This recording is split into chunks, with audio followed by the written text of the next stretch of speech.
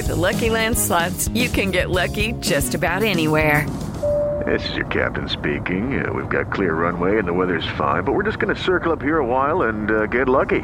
No, nothing like that. It's just these cash prizes add up quick. So I suggest you sit back, keep your tray table upright, and start getting lucky. Play for free at LuckyLandSlots.com. Are you feeling lucky? No purchase necessary. Void where prohibited by law. 18+ terms and conditions apply. See website for details. Okay, round two. Name something that's not boring. A laundry? Ooh, a book club. Computer solitaire, huh? Ah, sorry, we were looking for Chumba Casino. That's right, ChumbaCasino.com has over 100 casino-style games. Join today and play for free for your chance to redeem some serious prizes. ChumbaCasino.com. No purchase necessary. Void where prohibited by law. 18+ terms and conditions apply. See website for details. Okay, round two. Name something that's not boring. A laundry? Ooh, a book club. Computer solitaire, huh? Ah, sorry, we were looking for Chumba Casino. That's right, ChumbaCasino.com has over 100 casino-style games. Join today and play for free for your chance to redeem some serious prizes. ChumbaCasino.com. No purchase necessary. Void where prohibited by law. 18+ terms and conditions apply. See website for details. Football Social Daily. Premier League updates. This is Football Social Daily, the only Premier League focused podcast with the latest news, gossip and opinion on your team 7 days a week. I'm Jim. I've got Steve McNaughton in the studio. Hi, Jim. Fergal Brennan. Hello. And Stefan Jackson as well. Hiya. Who's going to come and talk Villa with us in a bit. So on the agenda for today's journey through the top flight, we're going to be talking about Wild Wolves being reintroduced into Europe, Aston Villa's quest for their very first points of the season on Friday night's game versus Everton, and the ongoing saga with regards to Alexi Paycheck Sanchez. Could he be edging closer to a Manchester United exit? Plus, is there a cunning plan in place for Ole Gunnar Solskjaer to replace him despite the transfer window being closed? We'll talk about all that over the course of Football Social Daily, but let's kick off with Wolverhampton Wanderers, who are off to a great start in their two-leg tie against Torino to get themselves a place in the Europa League proper. Amazingly, I saw some fans moaning last night. They won 3-2, and some Wolves fans were moaning that they conceded 2 goals in that tie, which is nitpicking a bit, isn't it? That's amazing. I mean, to go to Torino and get a 3-2 win is, I think, it's a pretty decent result for them, and I think they'd happily take that going back to Molineux. Is it next week, is it? Yeah. Next week. Yeah, I mean, Christ, we've been 3-0 down before and turned it around. I told you I'd get Liverpool in. How long are we on there? 30 seconds, 60 seconds? That's a new record. They'll still be all right. Wolves will still go through in that tie. I mean, you would put them favourites at the moment. Yeah, for that. definitely. What was interesting last night, I thought, was this is the first time they've put out their first team in the Europa qualifiers, really. And we had Patricio played, Jota played, Jimenez played, Traore played, Dendoncker, Cody. I mean, that's going to affect them in the Premier League. They're now going to play their third game in 7 days on Sunday against Burnley, and it hasn't had too much of an impact on them so far, these European qualifiers. But surely this is the time it's going to start taking its toll, especially against a physical team like Burnley. Yeah, well, I mean, the manager Nuno Santos reacted to, as you say, the incline of the competition going up. They're easy pickings with Crusaders and Yerevan in the first 2 rounds. Torino's is the big one, and you know, as you say, fans are upset about the win, I must say, but that's a reflection of where they are as a club now. That they want to be in the group stages, they feel they deserve to be in the group stages, and Santo reflected that in his lineup, as you say, bringing back some of the big hitters who would play all the Premier League games for them, and he wants to qualify. I think conceding 2 goals is obviously frustrating. They'll be confident, as Steve said, of pulling it back in the home leg next week, but now they need to learn how to deal with this. I mentioned this on the show last week. It's going to be Thursday, Sunday, Thursday, Monday for the foreseeable, should they get through the second leg. And that's something that the players, the manager obviously has to manage, but also the supporters. We've seen this so many times over the last few years. Supporters are going to have to be patient with this. There's probably going to be a bit of a lull around autumn time in terms of performance, when those performances start to catch in the legs for players, and Wolves fans will have to be patient. They won't be maybe as free-flowing as they were last season, and we're seeing this exciting attacking football. There is going to be a few results that are going to have to be ground out, but if supporters want them to be firing on a European front and on a solid Premier League front, they're going to have to do that. Yeah, I think the big difference for me is that Burnley weren't really equipped to do this. Was it last season in the Europa League? Yeah. They just didn't Very have the different squad team to do it. Very different. Wolves are far better equipped to handle this. They've got a much better squad, and he can rotate a little bit and still have a half decent first 11 go out as well. I think, like Fergus just says, I think they'll coast through to Lawton quite comfortably, and then a couple of injuries will come and they'll start having to kind of really feel the pain then. But no worries at all with Wolves in the Europa League. I think they can have a good run at it this season. So last week when we were talking about this, I was a little bit cynical about it, and Wolves going in the Europa League, how it distracts from the Premier League, how the tired legs could come into it that we talked about. But what I didn't consider was how Wolves being in the Europa, it's kind of giving other teams hope in the Premier League. Teams like my team West Ham, like Leicester City, who have won the Premier League, but now they're looking to the top half of the table. The teams that don't really feel that they've got much to play for and feel like they're stuck in that kind of second tier part of the Premier League, it kind of gives them hope that with the right investment and the right recruitment and the right manager, you can reach that next level. You can play in Europe. You can break into the top 6, which is a good thing for the league.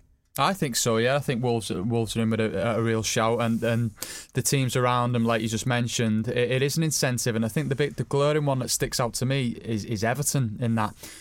Big club, desperate to get back into European competition and regularly compete in Europe. So they'll be looking at the blueprint that Wolves have put together and thinking we've got to be kind of replicating this and getting the European nights back at Goodison.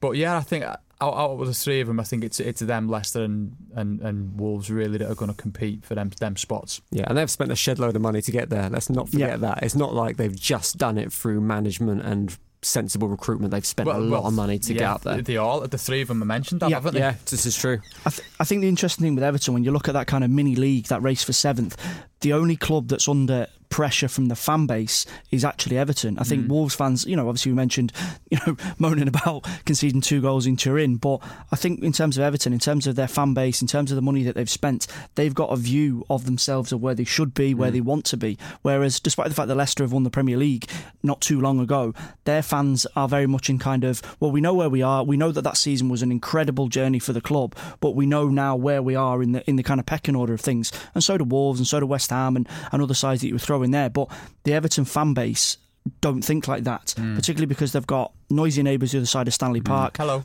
Exactly. Well, yeah. But that is the mentality of they want to be in that position, and it's going to be interesting how it plays out for Marco Silva and his players this season, because they're going to be under a different kind of pressure than the other sides. It's going to be a case of, well, you should be there due to the money that you've spent and due to the fact that we are Everton, whereas the others won't. Yeah, they've spent a colossal amount of money in the last 4 or 5 seasons, and I think we've talked about it previously on the podcast, and I had a little punt at it and said, Marco Silva might be one of them managers who's under a bit of pressure come November time if results aren't going the way.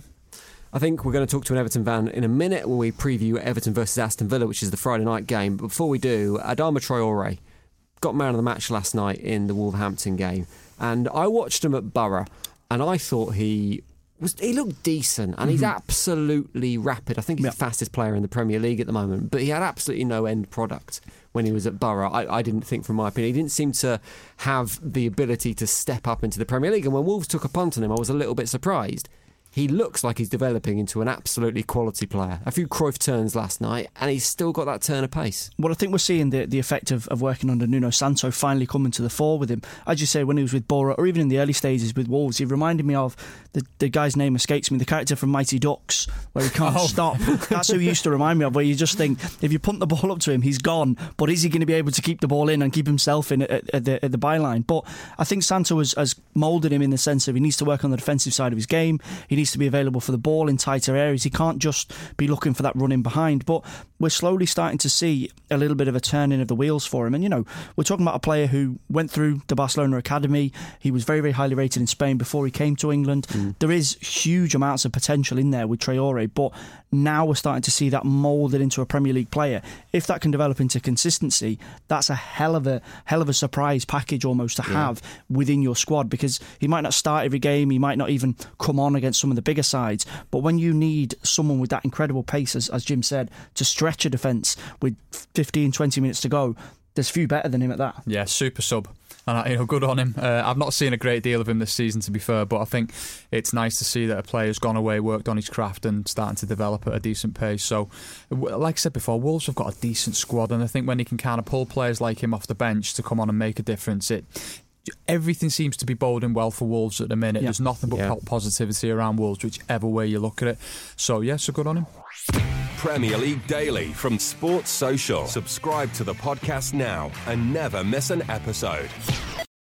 Sports Social. Let's move on to tonight's game. It's Everton versus Aston Villa, a fixture that's been played more than any other fixture in the English Football League. 203rd encounter this will be. Aston Villa have won one of those, I think. Is that right, Stefan? I think it's pretty even overall. We've got some catching up to do though. That's Stefan Jackson. He's going to be our Aston Villa fan for today. He's going to give his view on Villa's chances of getting 3 points tonight. First, before we get on to a discussion about tonight's game, what do we think of this Friday night football? Because I can't get my head around it at all. I'm not a fan of it, to be fair. I just find it a real pain. You forget which Fridays there are a game. You forget which Fridays are off. You're trying to organise yourself to be able to watch it. Sometimes you can look at the fixture list and go, I'll give that one a miss. You look at something like Villa Everton, you think, oh no, that's worth watching. But it just throws the whole schedule out of whack in terms of, the important things. Organising your weekend to have enough time in the pub to watch the football. It's very, very inconsiderate, I think. I think it's just us being a little bit old, isn't it? And just not wanting our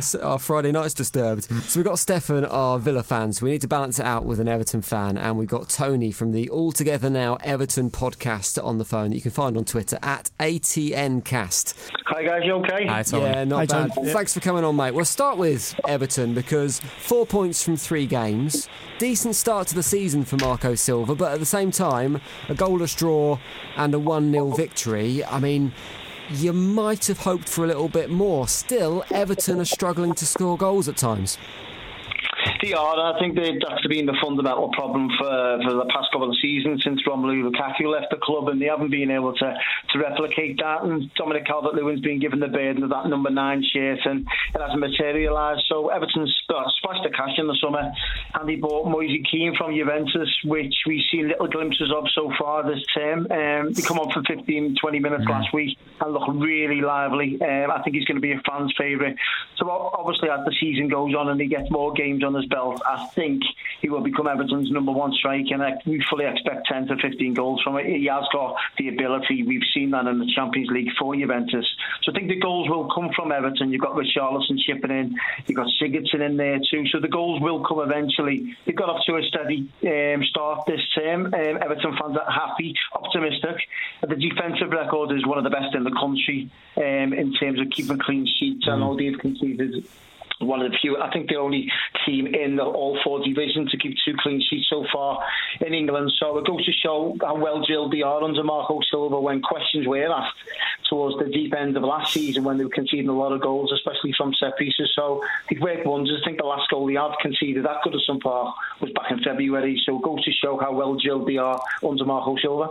We've got a Liverpool fan. Steve in the studio is a Liverpool fan. He's shaking his head and biting his tongue with what you're saying. But before we let him have his say, I want to draw your attention back to something we were talking about just a minute ago on the podcast. We were talking about the pressure that Marco Silva might be under this season because of the money he spent and because of this slight difficulty in scoring goals at the moment. Now, we were pulled up on this on the podcast a couple of days ago. We were talking about this and we had a comment by Shark EFC on our iTunes account. And like I say, if you want to comment on the show, you can get us on Twitter at The Sports Social. You can leave us a review on iTunes, however you like, who said we were way off in terms of A, the amount of money that Everton had been spending. They hadn't been spending that much, and B, the pressure that Marco Silva's under to actually get something out of his team this season. Do you think that the manager is under pressure this season?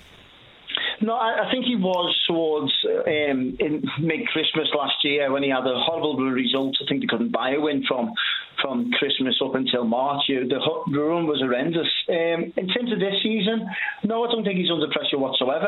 I think if you look at the players he's brought in so far in this summer transfer window, I think he's brought 6 or 7 in, 18 have left. He's actually made a profit and I know it's not just him, Marco Silva, it's Marcel Brands, the director of football in the background. But in terms of accountability and pressure on the manager, I don't think that's the case. Everton fans are now seeing a type of football, a style of football that they haven't been used to for a long while. We've seen it in glimpses with Roberto Martinez, flashes with David Moyes. We definitely didn't see it under Sam Allardyce. So in terms of going forward, I think this is the best kind of football we've had to witness for a long time. We've seen it last season, towards the back end of last season. We absolutely annihilated Manchester United, battered Arsenal, beat Chelsea.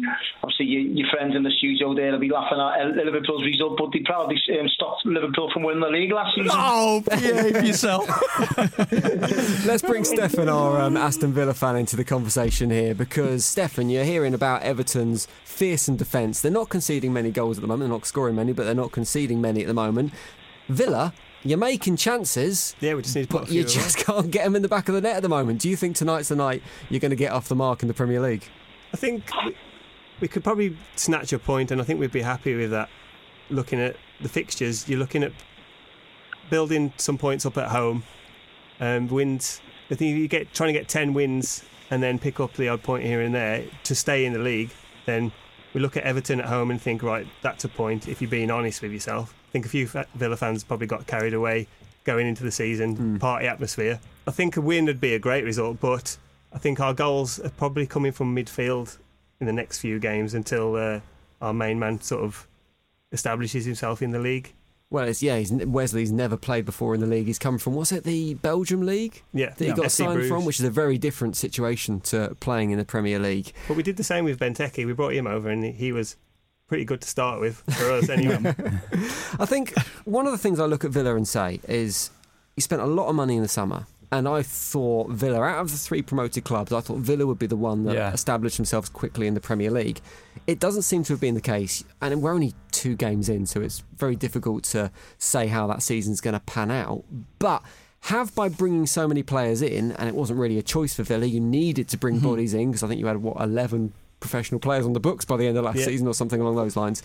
Have you disrupted that momentum that maybe the Premier League clubs sometimes have when they come out? When a Premier League club comes up, they're off the back of a championship winning or playoff winning season. So by bringing on these new players in, has it somewhat disrupted that at the club? I'm not so sure. I think the core of the team is essentially the same team, and some of the players that have come in were already on loan with us anyway, so we know them. And I think he's peppered the side with some exciting young talent, and we've got rid of older people, sort of journeymen who have come into the end of their career. And I think if you look at the core of the team, it's essentially the same. The midfield is pretty strong. It's still Grealish and McGinn. They're going to start every game that they're fit. And then holding midfielder, the way we got rid of 2 older players and brought in some exciting new fresh talent to accentuate that team. Tony, you heard Stefan saying there a draw would be a good result for Aston Villa. A win would be enough to take Everton top of the Premier League table, if only for a few hours. How do you see the game going tonight? I've watched Villa a couple of times in the games that I've seen this season, and I do think they look quite lightweight in midfield. I know you just spoke about McGinn and Grealish, but I think the types of midfield that Everton have got, you've got Morgan Schneiderlin in there, you've got Gylfi Sigurdsson can drop deep, you've got Andre Gomez. I just think more experience in that Premier League is critical in games like this, and I think Everton's midfield will overpower Aston Villa's. I looked at the stats in Villa, and they've had 40 shots just based on their goals so far this season. That's just in the 2 games. That's ridiculous. That shouldn't be happening. Conceded 5 goals already. That's the second highest in the Premier League. And it's got all the makings if you're not scoring that many. I know they've scored 1 in each game, but if you're doing that, you're always reliable. If you're facing 40 shots on your goal in 2 games, then that is something I think Everton can actually fill their boots. I think that the moment will be in the first 15, 20 minutes. If Everton can try and quieten the crowd down, because Villa are going to fly Everton. We know that's going to be the case. Villa with obviously 2 defeats under their 2 games so far. They're going to fly at Everton. The atmosphere will be fantastic. And if Everton, they'll have the Morgan Schneider under the wheel, just keeping the ball, keeping it ticking over, and just take the sting out of the game. I think that's important for the first 15, 20 minutes. And we know the way Marco Silva wants to play that counter-attacking football. And I think we've seen it last week with one ball over the top. And from Luca Dean and Bernard scored. And I think that's the way Everton are going to go forward this season. So I fully expect Villa to have large parts of the game, but Everton to just sucker them into a couple of counter-attacks and hit them on the break. Tony, thank you very much for joining us. Really appreciate that. That's Tony from All Together Now, the Everton podcast. Cheers, Tony. Cheers, mate. No problem. Thanks, Tony. Right, let's talk about Manchester United and the ongoing saga of Alexis Sanchez to wrap this up. Obviously, we think the transfer window's closed. In Europe, the transfer window is far from closed. It's another bright idea. Yeah, exactly. So Spanish, Italian clubs can come in and take players from the Premier League, which in some cases could be a bad thing. In the case of Manchester United, it could be a good thing because it could provide them an option to unloading Alexis Sanchez from the wage bill. Now, ESPN are reporting that Inter Milan are still interested in Alexis Sanchez. There were reports yesterday that it could be a loan deal, which kind of, for some Manchester United fans, well, why would we send him out on loan when we're a little bit short of striking options? You keep him at the club anyway. The latest news is that Manchester United will still have to pay 12 million quid towards Alexis Sanchez's wages if he were to go on loan. Surely that negates any benefits in that deal whatsoever, doesn't it? I think in terms of the Sanchez deal, I don't necessarily know how much of a role Ole Gunnar Solskjaer will have in this from a how much he'll play this season point of view. I think this will firmly be decided by the money men at Old Trafford in terms of whether they think it's financially viable, if they can get, as you say, some sort of deal where maybe they pay 50% of the wages, if they can convince a club to pay 50% or work something out. In terms of Inter Milan, I think in terms of they're just like suckers for punishment in terms of United forwards. Like, have they got some sort of deal going with United? Is there something that we don't know about? Some sort of WhatsApp group set up between United strikers of, the weather's lovely in Milan, the food's great, get yourself over here quick as you can. I think in terms of Sanchez, it's such a strange move, and obviously from an Arsenal point of view, when he played for Arsenal, he was fantastic. He dragged Arsenal through games, and naturally any Arsenal fan was upset and frustrated to see him leave, and particularly head up to Old Trafford. But what's happened to him is, everyone has jokes about this, but it genuinely looks that halfway up the motorway, he forgot how to play football, or he was deactivated, or something happened to him. Because I struggle to think of a player who had such a reputation, had such a high level of performance, that's gone downhill so rapidly. I mean, the obvious answer is it's pressure. But at the same time, surely he felt pressure at Arsenal. He felt pressure at Barcelona before that. It's not like it was his first big club. I think he actually felt more pressure at Arsenal, because we're talking about an Arsenal team that he played in that was far from the previous Arsenal team, that was really, really struggling to get into the top four and maintain its place in the top four. And he was the talisman. And he was expected to score the goals in the games against Liverpool, Tottenham, United when Arsenal played them. And, and consistently he did produce that. So I get the fact that he would be feeling pressure at United, but I think the only pressure he potentially feels at United, because it's constantly brought up, is that wage packet that he's on. It's constantly used as a bit of a stick to beat him with. It's constantly used by United fans saying, oh, we didn't get this player because they've heard what wages Sanchez are on. You're like, well, no, you didn't get them because they didn't want to go. But, we'll leave that for another podcast. And I think that's the situation with Sanchez. I think he's struggled at United. They've had a lot of managerial upheaval. There's been a lot of changes, and he's struggled with injuries, and he struggled to find his place in the squad. But also I think, and this is what makes the Inter Milan move even stranger, he really doesn't seem to gel well with Romelu Lukaku. And I think if he was to go to Inter Milan, Lukaku's already there. Lukaku's going to be the main man striking wise for them this season. Mauro Icardi's probably gonna head off from the club. I just see this as another backward step for Alexis Sanchez. Yeah, definitely. I think he's a player who's not applied himself correctly since he's arrived in the Northwest. I'm just looking at his stats here, because I don't know him off the top of my head, but in terms of the return United have had for that level of investment they put in, is 3 goals he's got? Yeah, he got 3 goals in the Premier League 1 goal in the Premier League last season, 20 matches, and 2 the season before, and no goals in the Champions League either. I just think they need rid of him. They need him off the books. It's going to cost them a fortune to get him off the books as well. There's no doubt about that. And I think clubs will be suckers for punishment, and they will come in and take him off United's hands when the deal's structured in that way. Well, that £12 million fee, or that £12 million subsidy to his wages, I mean, my fag packet maths makes that his entire wage bill for the remainder of the season. I think it's 6 million till Christmas, so that makes sense that it'd be 12 million, which seems like a weird deal for United. But for the sake of the club and the sake of the player, maybe that's it. Maybe it's clean slate time. New challenge, turnover. I think they've got to learn a lesson from Alexis Sanchez, because United unfortunately, were the ones who started the ball rolling with these just ridiculous. I mean, footballers get a lot of money anyway, but when you kind of knock in the £500,000 a week salaries, that was the kickstart for it all, and then you've got players earning $350 a week and $400 a week. Genie's out the bottle there now. It's so I think United are probably need that off their wage bill, so you've not got players knocking on the manager's door and saying, well, this guy who's not even delivering or turning up or hasn't got the attitude, he's getting he's earning X amount of money. So where if they can get a wage structure back and maybe a ceiling back in it, like a lot of clubs do have, that might be better financially for United, which is a club that is all about that balance sheet, isn't it, at the end of the day? Some really interesting rumours coming out of Gazzetta dello Sport, the ever reliable Gazzetta dello Sport in Italy, about a potential replacement for Sanchez as well. Windows closed, obviously, you can still take advantage of free transfers. And Fernando Llorente is a free transfer that apparently is interesting Ole Gunnar Solskjaer.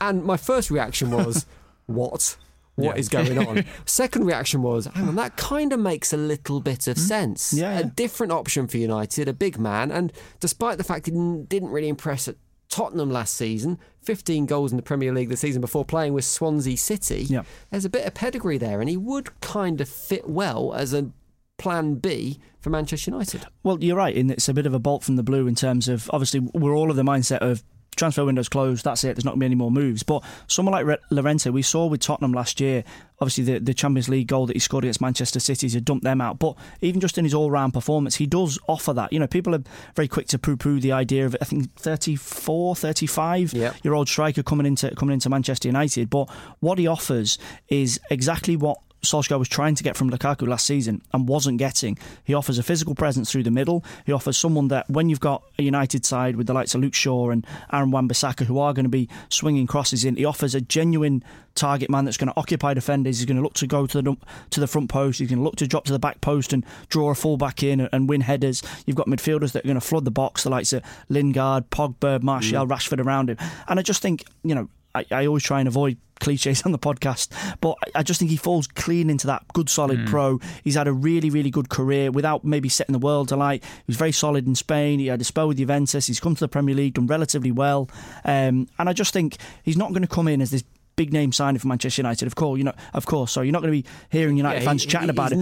But he's an actual solid option. It almost reminds me of when they brought Larson in a few seasons ago, with someone that has a lot of experience. There's a lot of young players in that United attack. He's someone that they can learn from. They're not going to learn from Lukaku. He's not an example of a player, or even Sanchez is not an example of a player that you want the likes of Rashford looking at. Fernando Llorente does fall into that box, and he will get a few goals, because there'll be times this season where United will have a massed defence against them, and he's someone that can, you know, he can knock over the bowling pins. He's very good in the air. He's got good hold-up play, and Tottenham loved him. I think it was more that Daniel Levy told Pochettino, we're not offering a contract to him, rather than Pochettino saying, you know, see you later, Llorente. I think that was more governed by Levy. So if United can get a good deal for him in terms of contract, if they don't have to pay him an excessive amount of money, then I think he'd be a fantastic option. Yeah, definitely. I think I mean, you've covered it perfectly, you know, in summarising it there. But I think from a defender's point of view, I think if you're kind of in a really tight game, you're 77 minutes in, and you see Fernando Llorente coming off the bench, you're going to think we're in for a really difficult end to this game, because he does put himself about a bit. He's technically very sound, and like you say, he knows where the onion bag is. So I think, you know, no brainer. It's one of them deals, no brainer. Just like Andy Lonergan to us. Boys, that's all we've got time for. Thank you very much for joining us on the Football Social. That's Fergal Brennan, Steve McNaughton, and Stephen Jackson as well, talking about today's football. We'll be back tomorrow with the weekend preview. We'll be looking at all the Premier League games. Make sure you click subscribe so you get that episode as soon as it's ready. We'll see you next time on Football Social Daily. Football Social Daily Premier League updates. I love my club. Every match, the manager, every player who's pulled on the shirt. Don't just talk to me about football. Talk to me about my one and only.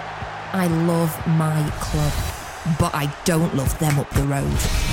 Listen to daily smart speaker updates for your Premier League team and your team only with Sports Social. Get closer to the club you love. Ignore the ones you don't. Just say, Alexa, enable Sports Social, and choose your team.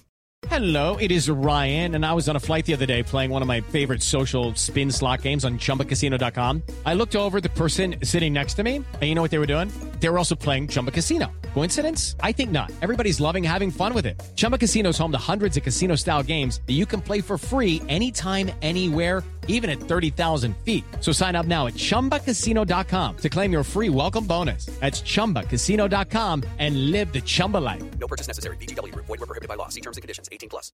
Hello, it is Ryan, and I was on a flight the other day playing one of my favorite social spin slot games on ChumbaCasino.com. I looked over at the person sitting next to me, and you know what they were doing? They were also playing Chumba Casino. Coincidence? I think not. Everybody's loving having fun with it. Chumba Casino is home to hundreds of casino-style games that you can play for free anytime, anywhere, even at 30,000 feet. So sign up now at ChumbaCasino.com to claim your free welcome bonus. That's ChumbaCasino.com and live the Chumba life. No purchase necessary. VGW. Void where prohibited by law. See terms and conditions. 18+.